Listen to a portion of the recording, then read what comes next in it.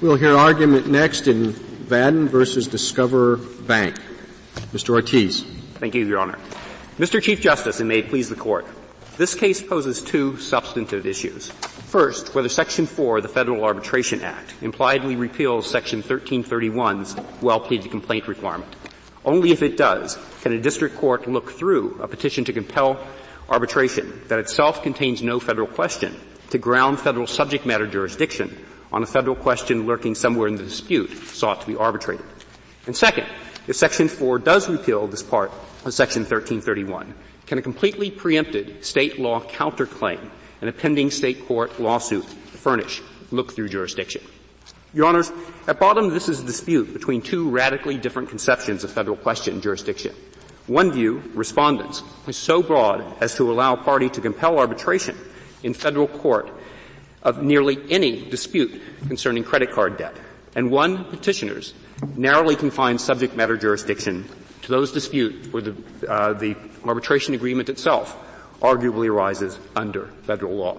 Now, Your Honors, the ordinary and original meaning of Section 4, the structure of the overall Federal Arbitration Act, and the purposes of the Federal Arbitration Act all militate strongly in favor of petitioners' view of subject matter jurisdiction here. First, the language. The words "save for" such agreement, Your Honors, as the words "save for" themselves suggest, and necessarily imply that the agreement exerts some negative effect on otherwise existing jurisdiction. Well, it simply means that you can't bring an action in federal court because the agreement says you can't. The agreement says you've got to arbitrate. So if you throw the agreement out, save for such agreement, the question is whether or not you could then bring the action in federal court. Your Honor, those words "save for" such agreement were originally intended to refer to the hoary doctrine of ouster, which barred the federal courts from subject matter jurisdiction in such suits. The words "but for" suggest that the agreement itself somehow impairs jurisdiction. Mr. Ortiz, why isn't Section 2 of the Arbitration Act sufficient to take care of the ouster doctrine, whatever may have been left of it? Your Honor, Section 2 says that an arbitration agreement shall be valid, irrevocable, and enforceable. At the time when Section 2 was enacted, the federal courts were still split between law and equity. Section 2 by itself could well have made such arbitration agreements enforceable, but only in law. Section 4, save for such agreement, makes clear that there is no independent. I'm not sure that I follow that, because it seems to me, where did this doctrine of ouster come from? It came from the courts. The court said, no, we won't enforce arbitration agreements because it would oust us of jurisdiction. Why would a court reading Section 2 not say, well, that rule never made any sense in the first place, so we're not going to follow it? It's not any rule that Congress has imposed on the courts. Your Honor, Section 2 by itself would not have made clear that such agreements were enforceable in equity. As Justice Story wrote in Tobey versus County of Bristol, bills in equity were thought in the federal courts to be ill-founded in point of jurisdiction to support motion to compel arbitration. And so although under Section 2 such an agreement might be enforceable in law, damages might be available, penalty clauses might be enforced in law, a party might also be able to recover the expenses incurred in an arbitration that was revoked before the arbitration came to its conclusion. That would not be clear that whatever may have been the historic model, this was never a notion that Congress enforced on the courts. They imposed it on themselves. So my question remains, why shouldn't the court then say, this agreement has been declared enforceable, the ouster doctrine didn't have much to recommend it in the beginning, but certainly not anymore. We can change it. No, Your Honor. It is true that Congress in the Federal Arbitration Act abrogated the ouster doctrine. The only question is whether Section 2 would do so by itself or whether Section 4 was necessary because of the division between law and equity. I'm just not getting I've never understood this argument, and I still don't understand it now. What is it in the text of Section 2 that would seem to leave it inadequate to touch equity as well as law? Your Honor, Section 2 says that arbitration agreements shall be valid, irrevocable, and enforceable, but does not say how they could be enforced. Exactly. And why, therefore, would anyone be drawing distinctions as to how? It would be enforceable in any way that an agreement might appropriately be enforced in the courts of the United States at the time, or any courts for that matter, at the time the Act was passed. Your Honor, if Congress wanted to be very clear that ouster in all of its forms was no longer any kind of issue in enforcing arbitration agreements, it took the extra step in Section 4. But it made a categorical statement in Section 2. Why did it need to be any clearer than that? Well, because, Your Honor, it would be the case that arbitration agreements could be enforceable, but just not enforceable in the way that might be most helpful. Well, it could be, but why in the world would anyone draw that inference? Your Honor, because there were separate bars at law and equity at the time of ouster. Under law, there was some room in some jurisdictions for there to be enforcement, not across the board. In equity, there was an even higher standard at the time against jurisdictions. I have the same problem that Justice Souter does, especially since Section 2 refers to equity. It says there'll be revocable and enforceable save upon such grounds as exist at law or in equity for the revocation of any contract. Obviously, this section was meant to apply to equitable actions. You wouldn't dismiss them in law for a ground that only existed in equity. But that particular section, Justice Scalia, is meant to refer to ordinary state contract doctrines in law and equity, which would make the overall contract unenforceable. The save for language is specifically directed at ouster, which is a jurisdictional doctrine, rather than one of substantive contract law. But I don't know. When it says they're enforceable and makes an exception only for grounds that enable revocation in law or in equity, I would think that the general command was meant to apply to both law and equity. Well, Your Honor, the Respondent's view also doesn't take into account the other provisions of the Federal Arbitration Act itself.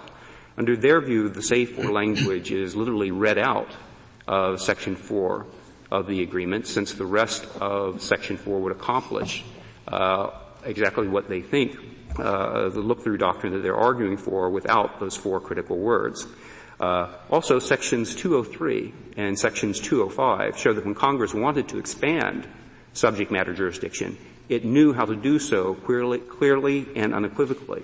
And in fact, when Congress adopted Section 205 in 1970... I hate to interrupt you, but would you explain to me why the word save for such agreement cut back on the jurisdiction? I didn't quite understand your point. No, Justice Stevens, the point is that save for such agreement instructs a court to jump over the historical ouster doctrine. So doesn't it just instruct the court to decide whether, if there were no such agreement, would there be federal jurisdiction of the underlying dispute? Yes, Your Honor. So if in this case, there would be.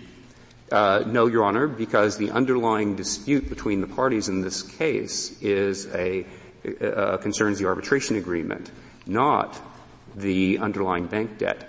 No, it's not the underlying bank debt, but it is an underlying dispute over which there's federal. If you had brought your class action as an original case, there would have been federal jurisdiction. Yes, Your Honor. So then why doesn't the language just read on this case? Well, Your Honor, the language in this particular language of Section 4 is meant to say, save for such agreement, but for the doctrine of ouster, setting aside the ouster doctrine. But whether the text says nothing about the ouster doctrine. No, but read in its historical context, Your Honor. Rather than literally. Literally at the time it would have been understood to refer to that, because ouster was the whole problem against which the FAA itself was first enacted. The FAA. This is it's a tough sell when you say, save for such agreement. Which I agree with Justice Stevens. Seems to me you put the agreement aside, and then you say, right away, then you look at the agreement to see if there's federal jurisdiction, and only the agreement, not through that. So you're throwing it out and then you bring it right back in. It seems. Not quite, Your Honor. What the rest of that sentence in Section 4 instructs the court to look at a suit concerning the subject matter in controversy, which would be a suit seeking specific performance of the arbitration. Of the arbitration agreement. Yes, sir. So what the court is instructed to do under the save for such agreement clause is to ignore the historical problem of ouster, and then to see whether in a suit brought to specifically enforce the arbitration agreement, there would be federal subject matter jurisdiction. Right, and I guess you say, if it said save for the historic doctrine of ouster, then it would be easier to say, and then you look at the arbitration agreement. But it says save for such agreement, and then you look at the agreement. Well, you're not quite looking at the agreement. And this makes clear, I believe, that ouster was the problem being referred to in those 4 words in Section 4. It says a suit arising out of the controversy. It's instructing the federal courts to determine federal subject matter jurisdiction for a Section 4 proceeding, which was completely novel at the time. You just used the words arising out of the controversy. The controversy is used in several sections of the Arbitration Act, and the controversy in other contexts means the underlying dispute between the parties. Not the controversy is not over the enforcement of the arbitration agreement. With all respect, Justice Ginsburg, it's a little bit more complicated than that. The Federal Arbitration Act uses the word controversy 4 times, twice in Section 2, once in Section 4, and once in Section 5. In Section 2, the word controversy is embedded in a larger phrase, controversy arising out of such contract or transaction. It is that context for the word controversy that makes clear that in Section 2, both instances in Section 2, is referring to the dispute which is sought to be arbitrated.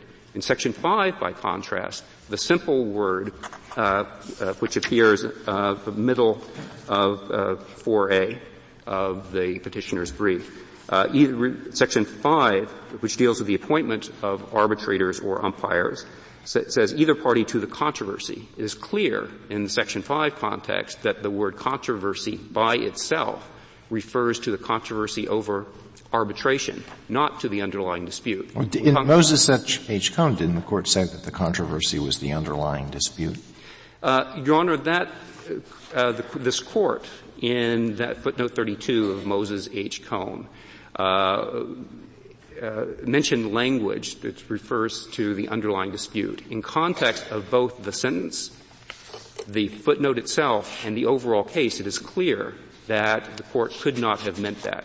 That phrase is followed immediately by a semicolon and then the word hence. And after the word hence, in that same sentence in the same footnote, this court says, hence, an independent basis for jurisdiction needs to exist, which in context makes it clear that it's not referring to look-through. Also, that sentence cites a Fifth Circuit case, Commercial Metals Company, and points to the other cases in it. They basically show that an independent, stand for the proposition that an independent basis of jurisdiction exists, not that there's look-through. And in fact, one of them, dealing with federal question jurisdiction, says that the federal issue has to appear on the face of the complaint. The rest of footnote 32, Your Honor, is all directed towards the jurisdictional inertness of the FAA overall, and the case Moses H. Cone itself. If look-through had been rigorously adopted there, it would have defeated subject matter jurisdiction, because there would not have been complete diversity among the parties. But you do think you do think we should look through to determine diversity and the amount in question. In other words, not in the federal question context, but if it's diversity, you say we do look through the arbitration agreement. Your Honor, that seems a somewhat different sense of look-through. But to the extent that ordinary background 1331 or 1332 principles authorize such look-through, that is appropriate in arbitration cases as much as it is appropriate outside of arbitration cases. It is petitioner's contention that Section 4 has no independent look-through force. To the extent that look-through is appropriate, it's because it's appropriate under Section 1332 itself. If, under respondent's view, Section 4 operates independently to authorize look-through, then it would presumably override 1332's normal principle that you do not look through in determining complete diversity. And it would have the overall effect of paradoxically reducing the number of petitions to compel on the diversity side that could be brought in federal court. Say that again. I didn't follow that.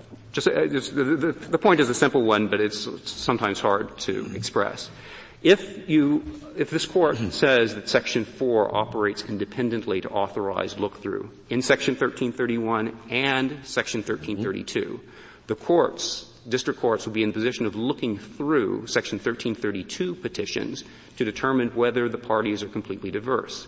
It will not be basing the complete diversity determination on the parties before it in the petition to compel itself, but will be looking through to the underlying dispute. Now, Moses H. Cone, if the court had done that, it would have picked up the architect who was dropped from the between the actual underlying lawsuit and the petition to compel arbitration, and completeness of diversity would have been defeated there. Was that argued in Moses Cone?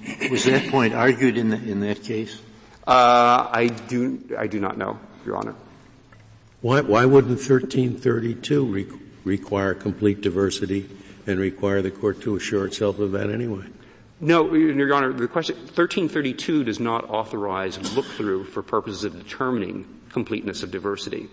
So if Section 4 independently... I thought you said it did have a look-through, an automatic look-through itself. Not in the completeness of diversity, Your Honor. To the extent it has anything equivalent to look-through, it's on the amount and controversy side of Section 1332. I see. You're limiting it to the amount. Yes. So under respondent's view, there would be, Section 4 would authorize look-through one part of Section 1332 and not with respect to another part of Section 1332. Under petition. I just got to be sure I follow. Why couldn't it require the same look-through in a diversity case as it does in a federal question case? Because, Your Honor, if this court authorizes look-through in federal question cases through the arbitration agreement itself to the underlying dispute, then if that look-through comes, authorization comes from Section 4, right, then in the 1332 cases, this court would be looking through not only for amount and controversy purposes, complete diversity, but also for complete diversity. What's wrong with that? Well, that would have the effect, Your Honor, of not allowing the petitioner to define the contours of the lawsuit, and would actually reduce the number of Section 1332 petitions that could be brought in federal court. Well, maybe it would. So what?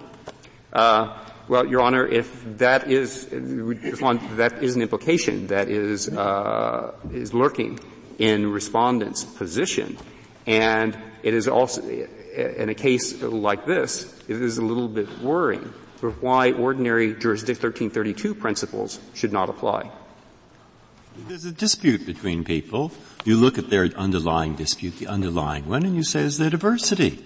What's the problem? Well, Your Honor, that's not actually the way any lower federal court now.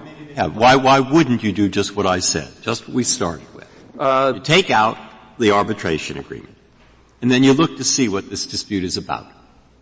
And if it's about something that happens to involve all people from one side on one state and from another state on the other side, there's jurisdiction. Why is that a problem? I don't understand. Your Honor, it removes the petitioner's ability or the plaintiff's ability similar to the plaintiff's ability in ordinary lawsuit to define the parties. Why? Well, because, Your Honor, someone could not bring a Section 4 petition in federal court against maybe one party seeking to force that party into arbitration if there are other parties involved in the underlying dispute where there's no diversity. So you define look-through as, under our hypothetical here, as looking through to all people who might potentially be parties under this arbitration agreement. Well, that would be the implication of taking the kind of look-through theory that respondents are arguing for in this case and applying it handedly. I'll think about that.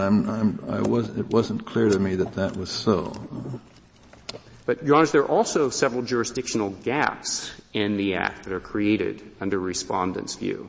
The critical... Can I hold up just a second to make sure I understand it? You're saying that, let's say, person A has an arbitration agreement that implicates person B and C. If C is diverse, but B is not, they could decide to compel arbitration with respect to B and leave C out of it.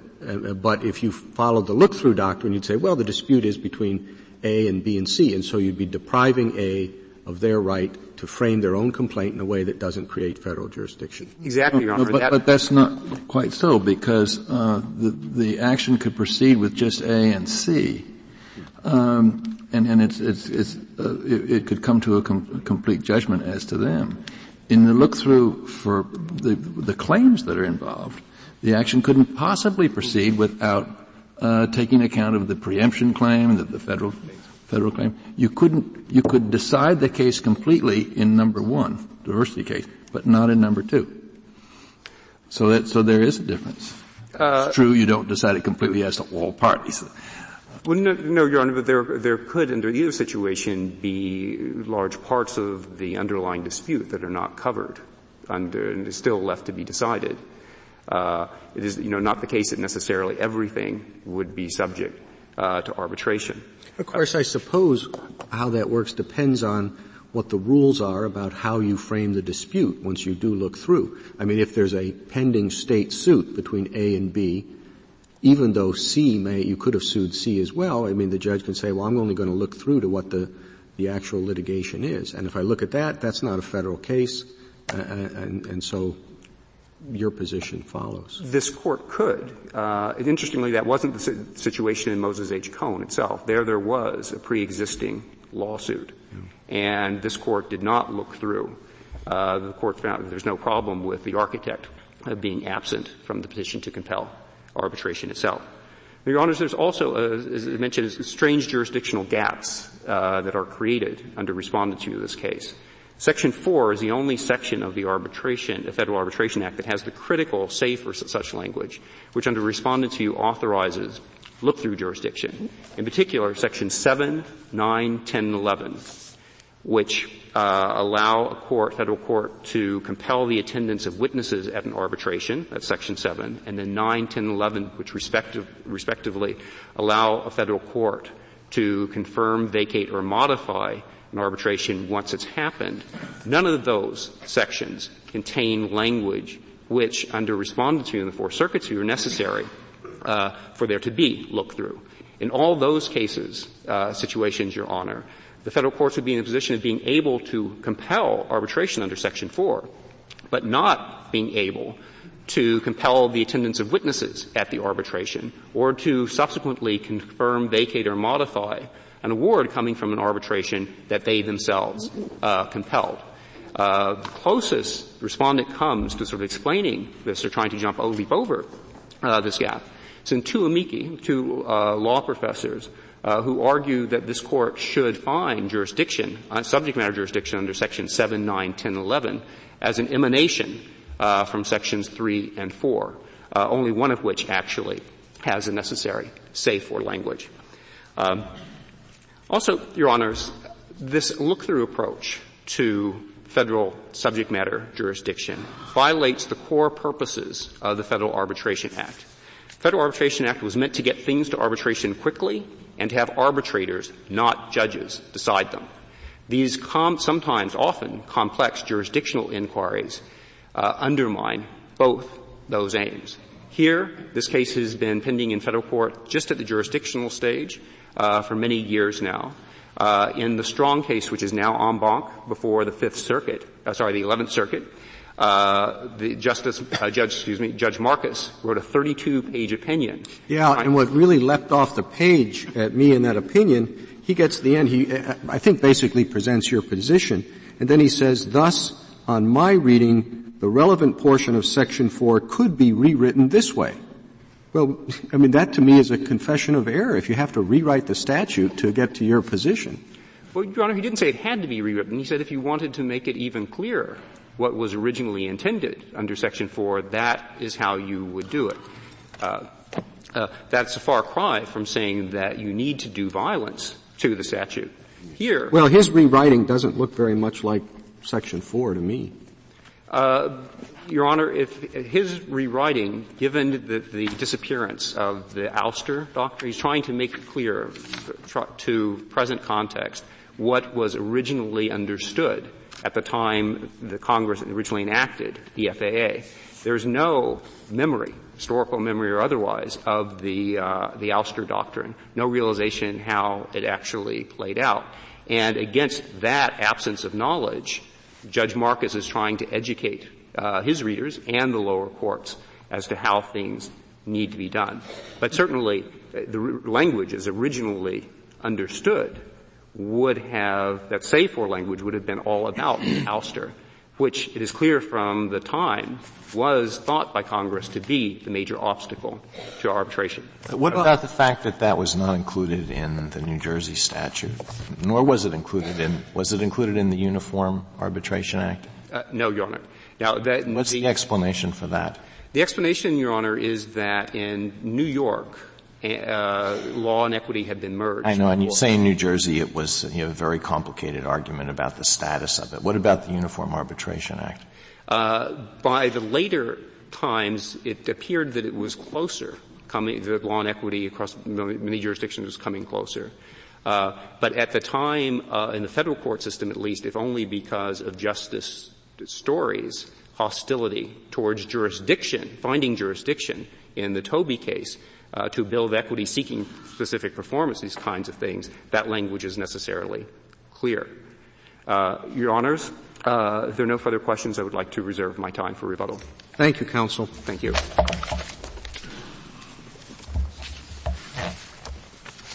Mr. Phillips? Thank you, Mr. Chief Justice, and may it please the Court.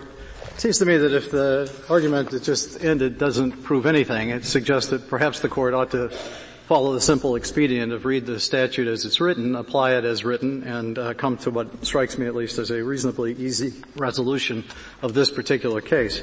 The statute says that a party aggrieved by the alleged failure to arbitrate, and we have that precisely in this case because the other side has filed a lawsuit against our indemnity arising out of an underlying dispute, may petition any United States district court which, save for such an agreement, it's pretty clear that everybody agrees that in those contexts you just simply put the agreement aside, and then you say, would have jurisdiction under Title 28 and a civil action of the subject matter of a suit arising out of the controversy between the parties. It seems to me reasonably clear to interpret that language as saying you look to the underlying dispute between the parties. But that's the question that I have, Mr. Phillips. What is the underlying dispute between the parties? It seems to me that your look-through argument is look-through only halfway. That is, if you consider the controversy, the suit that was brought in the state court, the controversy is here we have a customer who hasn't paid the amount charged. So we have a suit on a debt. Why isn't that the controversy? You have to make the counterclaim, the controversy, which comes up only defensively. It wasn't brought as a lawsuit. Justice Ginsburg, the language of Section 4 actually talks about the subject matter of a suit arising out of, not the existence of a suit. And Section 4 doesn't require that a lawsuit have been filed. So it's not appropriate simply to say to yourself, look at what litigation actually exists, because in as many cases as not, there's not going to be any litigation ongoing. So the court has to make the hypothetical, would the court have had jurisdiction over the subject matter of this dispute? And the dispute in this case, which Professor Ortiz was very explicit about, he said specifically that if he had brought this as an affirmative lawsuit, it would have arisen under federal law. It seems to me that's as clear a concession that the nature of this dispute is a question of federal law, and therefore who gets to frame the complaint? Normally, if you're a party and you have a dispute that may implicate federal law, you have control over the complaint. You don't have to you don't have to well plead it in a way that implicates a federal question. You can go out of your way to do it in a way that does not implicate a federal question, and therefore you could not bring it in federal court. Just as in the diversity example, you can specifically avoid suing people who would create diversity. But in your position, the judge has to, in his mind, write a complaint and see whether there's jurisdiction or not. And how does the judge decide whether to sue diverse parties or not to sue? I think what the judge has to do is to give the plaintiff in the Section 4 complaint the benefit of his allegations. And we have made an allegation here that the subject matter of this dispute arises under federal law. And we did that not just based on our own assessment of the situation in the abstract, but we did that on the basis that she had filed a very specific claim against us asserting that we had violated essentially Section 27. But she chose to assert it only defensively, and it's not a complaint. The counterclaim, if it had been brought as an independent action, everybody agrees, qualifies for federal jurisdiction. But the litigant who has this claim is asserting it only as a defense to a claim that you admit does not qualify for federal jurisdiction. But Justice Ginsburg, I think the difference is that we are not seeking to remove her original lawsuit. That's not, if that were the case, then I think the argument you're making is a legitimate one. All we are seeking to do is to assert our independent Section 4 rights. And that's not at all dependent on the... But in practical effect, what happens now? You have asserted that you can enforce because of the counterclaim that asserts that arises under federal law. But you say it's not the same as removal because the underlying claim, your suit on the debt owed, remains in federal state court. But what happens to that claim once you have this arbitration? Well, there are a couple of possibilities. I mean, first of all, the arbitration agreement is quite explicit in saying that if this starts off as litigation and then a subsequent claim is made by either of the parties have the right to enforce the arbitration as to that particular claim. So that's specifically what we did in this particular case. So in theory, at least, the collection action would remain in state court as a state cause of action, although it would certainly be available to the petitioner in this case to say, well, no, if you're going to arbitrate that portion of the case, then I'm content to arbitrate the rest of the case as well. So they could do it that way, or we could arbitrate the federal law. I'm sorry. Clear up one thing for me. Is it correct, as Justice Ginsburg suggested, that the counterclaim was purely defensive? Didn't it ask for additional relief? The counterclaim wasn't a class action. Oh, right. No, exactly. So it's not merely it was not right. really a defense to the action. It's the state court action. Right. That's what I meant to. I didn't mean to say you couldn't get affirmative relief on a counterclaim. Of course you could, but I couldn't remove it. I think that was the point she was trying to make. Chose not to litigate the case. Chose to. Well, I'm being sued, so I'm going to bring up this claim. It wasn't as an original matter.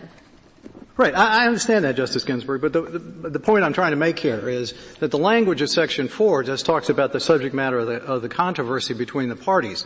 It doesn't specifically talk about an existing lawsuit, and frankly, it doesn't envision the existence of a specific lawsuit. The controversy between the parties is the credit card company says, customer, you're in default $10,000. And the customer said, if that's so, then I have certain offsets because they charge me too much interest. Oh, and then how do you, it's all part of the same controversy, isn't it? No, well, I mean, you can certainly view it as part of the same controversy, but the bottom line is, the question is, would a federal court have jurisdiction over the dispute that arises under federal law between the petitioner and the respondents? And the answer is clearly yes. What is the dispute? You say the dispute is not defined by what has been brought in a complaint.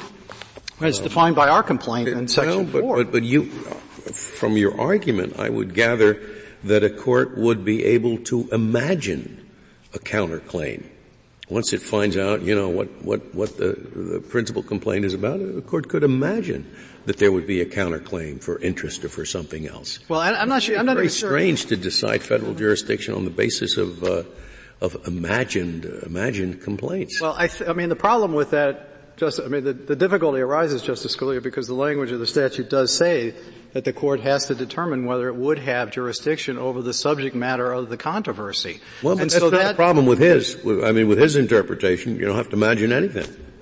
Well, with his interpretation, you have to imagine everything. In point of fact, you have to imagine that this had something to do with ouster when it doesn't use the word ouster. It has to do with equity in law when it uses equity in law in other contexts. You don't have to imagine complaints. You don't have to invent litigation. Oh no, that's true. But the flip side of that is that this is a section, a fundamental provision of the Federal Arbitration Act that apparently was designed to provide a basis of federal jurisdiction for the Gila Indian tribe claims. And it seems inconceivable to me that Congress had that narrow an interpretation of Section 4 in mind when it passed this particular law. It's close to inconceivable to me that Congress wanted us to construct litigation that is not yet in existence. But I think all of this really is talking, this is not significantly different. Answer that the litigation does exist. Right. No, but your position is it doesn't have to exist. Had that litigation not been brought, had the motion to arbitrate been brought before a lawsuit was filed, the court would still have to consider what is the dispute between the parties and what kind of complaints could that dispute have generated. And it may well be, Justice Scalia, that in that context the answer is that the court will say that the claim is unripe, that we don't know for sure whether or not this is going to congeal into a real dispute between the parties. And if that's the case, obviously then the court doesn't have to go forward. But you don't have to worry about that in the context of this particular litigation because that dispute has congealed. The parties are at loggerheads over the particular issue in this case. Well, what if I'm sorry. There would be nothing inappropriate about a state court entertaining that excessive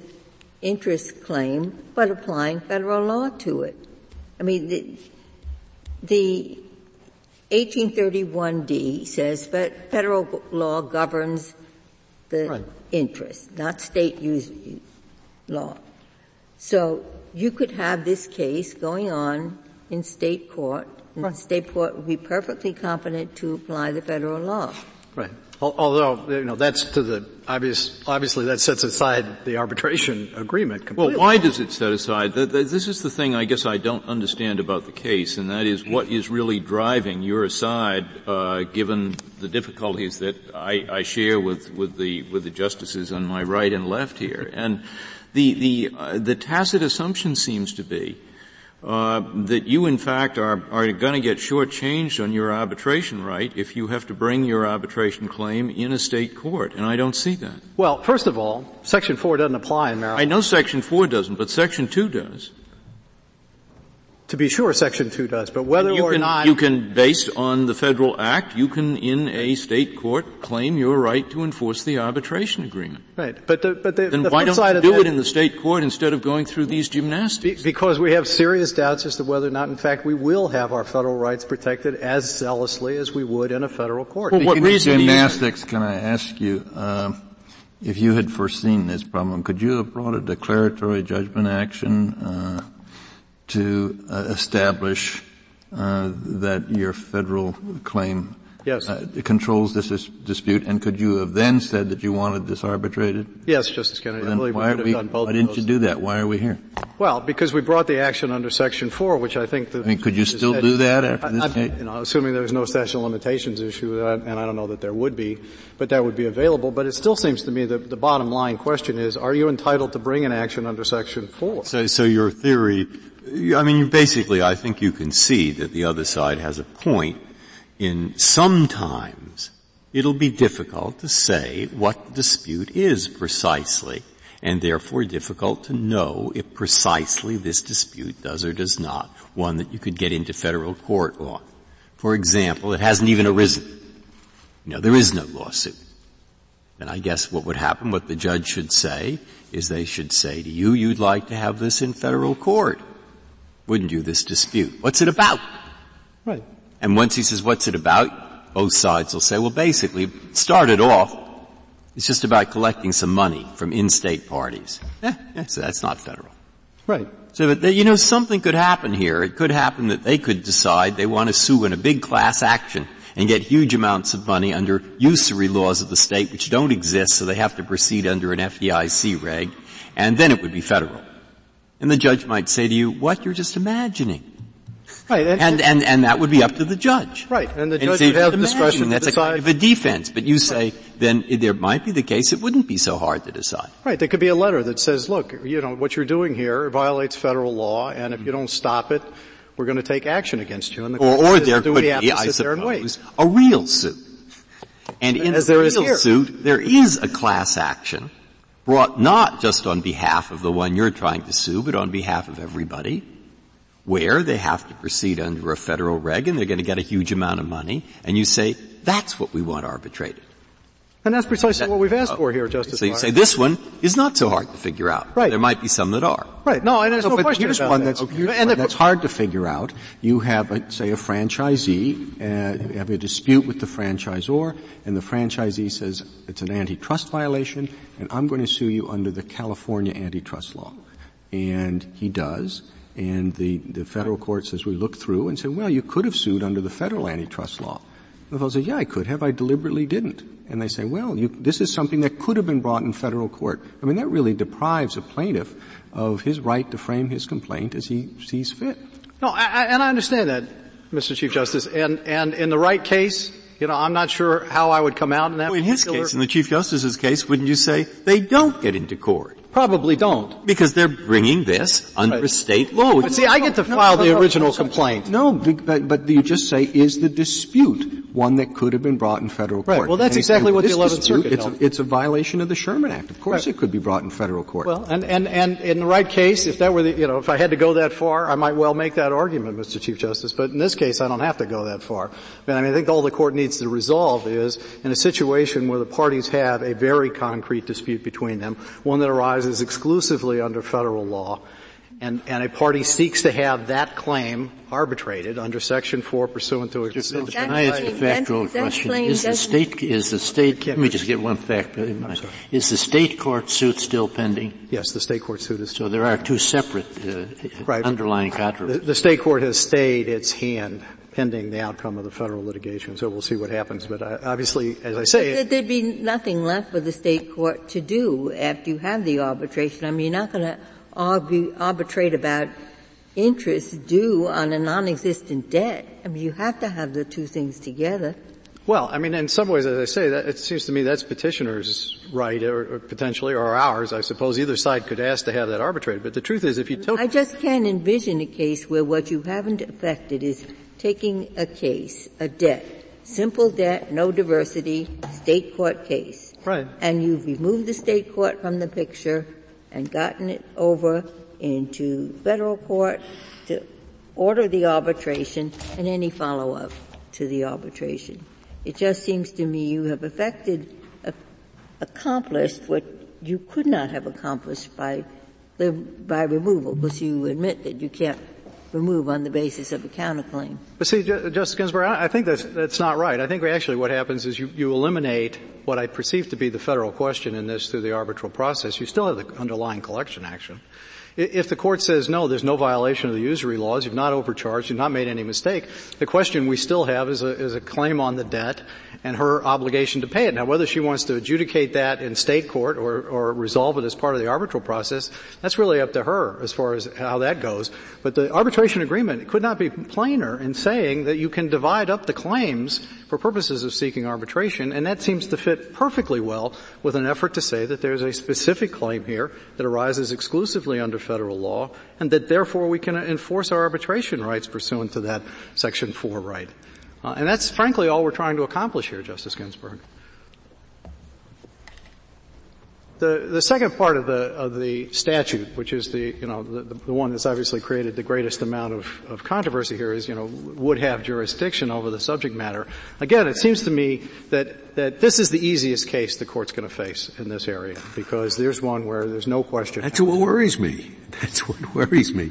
If we accept your theory, this is the easiest case. What about the hard cases that are further down the line? Well, I think what's going to I candidly don't think they're going to come up that much, in part because these issues have been around a long time. It's not like there have been dozens of these kinds of issues arising over time. I don't think it's likely to be that big a problem. But again, it seems to me the district courts have the authority to resolve this, because if they don't believe that there really is a federal claim that would justify exercise of Section 4. They can say that. If they do, then they'll send it. I mean, look, the other thing about this, the other side makes a big fuss about federalism, but we're not asking to take the issues away from the federal court, from the state courts to the federal courts. What we're asking for is what everybody has agreed to here, which is to have these disputes resolved by arbitration. But you could have asked for that in the state court as well, and There's no question about that, Justice Ginsburg. The problem is that there is some lack of confidence in the state courts that we will get the same treatment under Section 4 that we would get in federal court. And Congress created that right. Then bring that up here on appeal from the state court. Well, I wish it were that easy to get this court to grant review of everything that I bring up here in the first place, but you don't have any trouble. And Mr. Phillips, I appreciate that. Mr. Phillips is not really a case of getting confidence in the federal judge. It's the arbitrator's going to decide this question. The arbitrator might decide there's no preemption. Right, but and that's fine, and we have to live with that. And obviously, since we can't change the standards of review on the back end under sections 9, 10, and 11, we're going to be pretty much stuck with that determination. But the truth is, the bigger risk is that the trial judge, the state court, will not send it to arbitration. And may I ask this? I haven't reread the Moses Cone case, but is your adversary correct in saying that there would have been no jurisdiction in that case if we followed your view? No.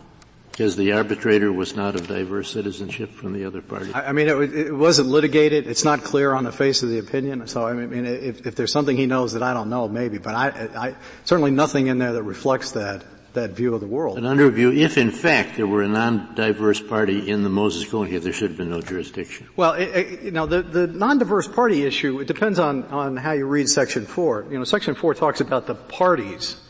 And the parties there I don't think means parties to the underlying controversy. I think their parties refer specifically to the dispute in front of the court. So I don't think the pass-through problem for 1332 applies in that particular context for complete diversity. I don't think Congress envisioned you would look beyond the immediate dispute under Section 4 to see whether there are additional parties, except to the extent, obviously, that you would have necessary and indispensable party litigation that might bring them in. I think the assumption is you take the complaint as it's written, and then you look to see whether or not there's a mountain controversy. For that, you have to go beyond, because the dispute with respect to arbitration is not going to get you anywhere near that number, and you have to look beyond for federal questions to see whether or not there's a federal issue there that needs to be Is this right? I'm asking, it may sound favorable to you, but then I'll get a good response in the rebuttal. If you read it the other way, the way the petitioners want to read it, then is this so or not? So then you'd look to see if there is federal jurisdiction of the arbitration agreement. Is that right? Under their interpretation. Under their interpretation. Yes. So what you could have is you could have two parties sign an arbitration agreement that lasts for a year that governs all disputes between them, and one is from Vermont, the other from California. Right. So there is jurisdiction. And all the disputes happen to involve just pure matters of that never could come into federal court. I mean, there are such matters you can make an argument about. Right. But nonetheless, we'd have a federal court issuing this injunction under their theory. Right. Assuming the amount of assuming they're right. Assuming the amount of controversy is I mean, you could have an amount. Well, with the arbitration agreement, I see it. The arbitration agreement has to meet the amount in controversy. Right. It has to have an independent basis. All right. So then probably no arbitration agreement in itself meets the amount. Well, that's exactly our point. That's why you have to look through. So if you didn't look through, then this would apply to nothing. Pretty much that's our view of the case, yes. If the arbitration, I'm sure my opponent will say something different. The arbitration agreement if they're talking about the arbitration agreement, then you could have really important federal questions in the substantive issue. Yes. That couldn't come in because the arbitration agreement doesn't. Or you could have state questions that would suddenly come in because the arbitration agreement does. But now you're saying, well, that second case is never going to arise. Probably not. Probably not, because no arbitration agreement has so then it becomes a nullity, this statute. Right. Except to overcome the ouster. Okay, we got your side of it. Well, it makes a nullity of it, except that it gets into the federal court the decision on the arbitration agreement, which was the object of this stuff, whatever the underlying claim is, whether it's a federal claim or not. As I understood the purpose of the Arbitration Act, it was to make sure that arbitration was honored, not just in federal cases, but in state cases as well. And it's entirely compatible with that sometimes a federal court will direct arbitration in a case that involves an underlying controversy that's purely non-federal.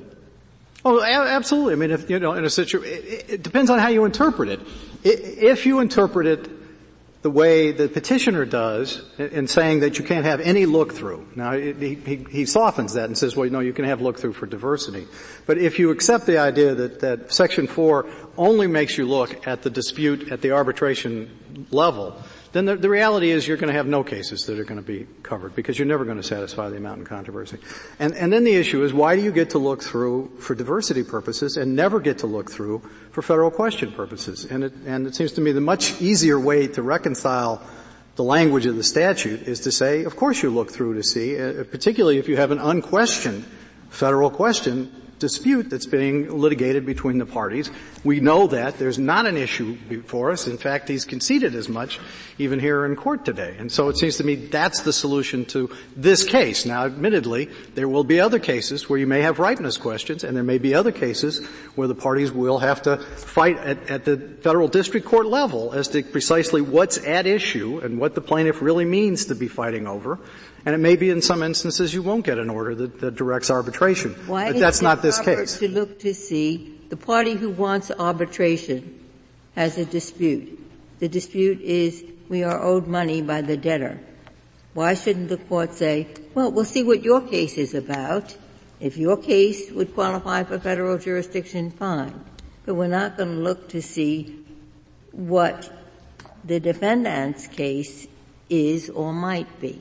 We'll just look at your case, and that's how we'll define controversy. Well, there are two problems with that. First of all, the statute talks about the subject matter of the controversy. It doesn't talk about the specific controversy. And second of all, the statute clearly envisions that there are going to be situations where there is no complaint, there is no underlying state court cause of action. And it still envisions in that situation that a district court is going to have to determine whether or not it would have jurisdiction. But then you'll have not only a hypothetical claim because nothing has been brought, but a hypothetical answer by way of counterclaim to that claim. Right, but it seems to me that's precisely what the language would have jurisdiction over the subject matter of the controversy asks this court to make a determination. So you'd come into the court and say, there's no suit going on anywhere. But if we were to bring this suit in state court, the defendant could have brought this federal counterclaim. That's a lot of hypothesis. But it seems to me, Justice Ginsburg, the better way to think about this is, what if we were getting letters from the petitioner saying, you are engaged in usurious conduct, you are outrageous, you've got to stop what you're doing, we're gonna bring a class action against you, you better change your behavior tomorrow, and they don't sue us, and they don't sue us, and they don't sue us. And then the question is, are we entitled to go to court to get that resolved, and are we entitled to have the resolution of that issue as a matter of arbitration? Mr. Phillips, it seems to me your better hypothetical is, what if there had been no original collection action, but they had brought such an action? Right, well that's actually, you're right. That's the case you're really saying. You're saying that's like this case. That is this case. And Justice Ginsburg suggested it's not, because there happens to arise out of a quite different dispute. Right, but I thought your question absolutely nailed it, because you said, would this have, if you brought that suit, could you and would you? And the answer is yes, you could, and therefore you know without any question that it's a federal. And as I understand your opponent, they would agree there was no jurisdiction even in that case. Right. I think there's no doubt that that's their position. What do you do with the assertion that sections 9 through 11 are not in sync with your view, because they would not give you could go in and to compel arbitration, but once the arbitration was award was made, you would not have access to the federal court to enforce the award. Yeah, well, I mean, the interesting thing about 9, 10, and 11 is, if anything, the language is broader than our language. If we didn't have the save for and would have jurisdiction under, this would clearly be an action that arises under federal law. Because the question, Section 4 says, have you been aggrieved? Do you have a right of action? And do you have a remedy for that action? I mean, without this rigmarole that we've been talking about this whole time, we would easily have a 1331 action. So if anything, you would argue that 9, 10, and 11 arise under federal law regardless. Now, if you don't want to go that far, then it seems to me you'd just say you'd read sections 9, 10, and 11 and pari materia with the limitation in section 4, and you wouldn't read it any broader than that. But there's no basis for taking the unlimited languages in 9, 10, and 11 and somehow distorting that to more narrowly limit the rights that we have under Section 4. The petitioner says that you never clearly identify the particular federal question on which the jurisdiction rests in this case. Can you clarify that? Yeah, this case arises under Section 4 through the Section 27. Section 4 creates the federal. Yes, it does create it. Because Section 4, without the would have jurisdiction language, clearly would be arising under jurisdiction in my judgment. And the only thing, but then it places an additional requirement on you. You can't just use the contract to get you into federal court. You have to then look to see whether you would have had an underlying cause of action or an underlying federal claim, or whether there would have been diversity jurisdiction on the underlying claim. Why can't you have a sort of modified look-through, like a modified limited hangout or whatever it was?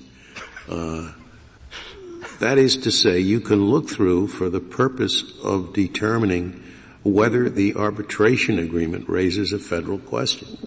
But that doesn't mean you have to look through to determine whether the underlying controversy raises a federal question. Because I think the reference in the statute to controversy clearly envisions the underlying dispute between the parties. Because it's not just the arbitration agreement, and it's not even just the controversy. It's the subject matter of the controversy. And you compare that to Section 2, and it's clear that what Congress has in mind there is the underlying dispute between the parties. Is the petitioner's, or I didn't get a chance to ask the petitioner, is the petitioner's argument for a limited look-through compromised in any way by the beneficial bank case, which allows removal if there's a federal defense?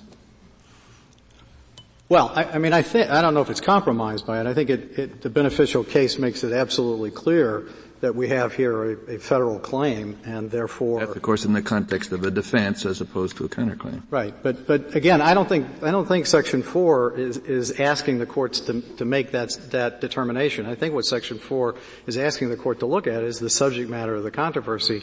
And is it clear under the circumstances that there is in fact a federal claim underlying it? And here, there's no question on that. I ask you to affirm. Thank you, Mr. Phillips. Mr. Ortiz, you have 3 minutes remaining. Thank you, Your Honor. Just a few quick points. I think this Court should be exactly clear how much federal question jurisdiction the look-through theory would create. So long as a federal issue can be imagined anywhere in the lawsuit, there would be federal question jurisdiction under this theory. And this is almost by definition going to be the case in any dispute concerning credit card debt, either because of the theory of complete preemption from the FDIA, or because of the theory used in the Strong case before the 11th Circuit, that RICO's prohibition on the collection of unlawful debt. What about a federal defense? That's not really quite true, because here there is a definition of the federal claim in your counterclaim. I'm sorry, Your Honor? There is a definition of the controversy in your counterclaim and in their response. No, in general, if you accepted their theory, Your Honor, as long as there is an issue that could be spun as a federal issue, which will always be in a credit card debt collection case in most states, that on a look-through theory. You're suggesting that every credit card debtor would have a class action? Your Honor, it does not have to be a class action to establish what would serve. That's your view of it. But believe me, I think I can keep that problem under control. That was your original point. I see the point. It's going to spread too far. You'd have to have some rules at cabinet. Assume I've got that under control. Maybe I don't. This is a case of, his brother was worse. what do you want to say about the criticisms of the horrible things that happen if we adopt your position? Well, Your Honor, respondent argues that this is an easy case, or at least over time the courts will decide these things to make the jurisdictional inquiries clear. Petitioner does not believe that that is true. For example, here, the real party and interest dispute consumed much of the court's time. The lower courts have gone both ways on this issue. It's incredibly fact-dependent. There is no easy answer for it. Also, Your Honor, petitioner does not believe that the Declaratory Judgment Act would have been appropriate in this case. Declaratory judgments are discretionary. And here, in the context of where you have a pending state court lawsuit, petitioner believes that a federal district court would be very cautious before permitting one. Also, Your Honor, if in the context of declaratory judgment action, presumably the district court would have to take the state court admissions into account. And in particular here it was admitted that the account was with Discover Financial Services, not with the bank. Also, Your Honors, respondents try to portray the petitioner's position as siphoning off all federal question jurisdiction. That is not true. Under petitioner's view, a lot of federal question jurisdiction, some would remain. It would just be that the arbitration agreement itself would have to sound in federal law. ERISA arbitration agreements would still be covered. Some labor agreements would still be covered. There would be... Sorry, what do you mean would still be covered? Would still be covered under petitioner's theory of what Section 4 means. So, for example, Mr. Chief Justice... Would still be in federal court. It'd still be in federal court. Thank you. Thank you, counsel. The case is submitted.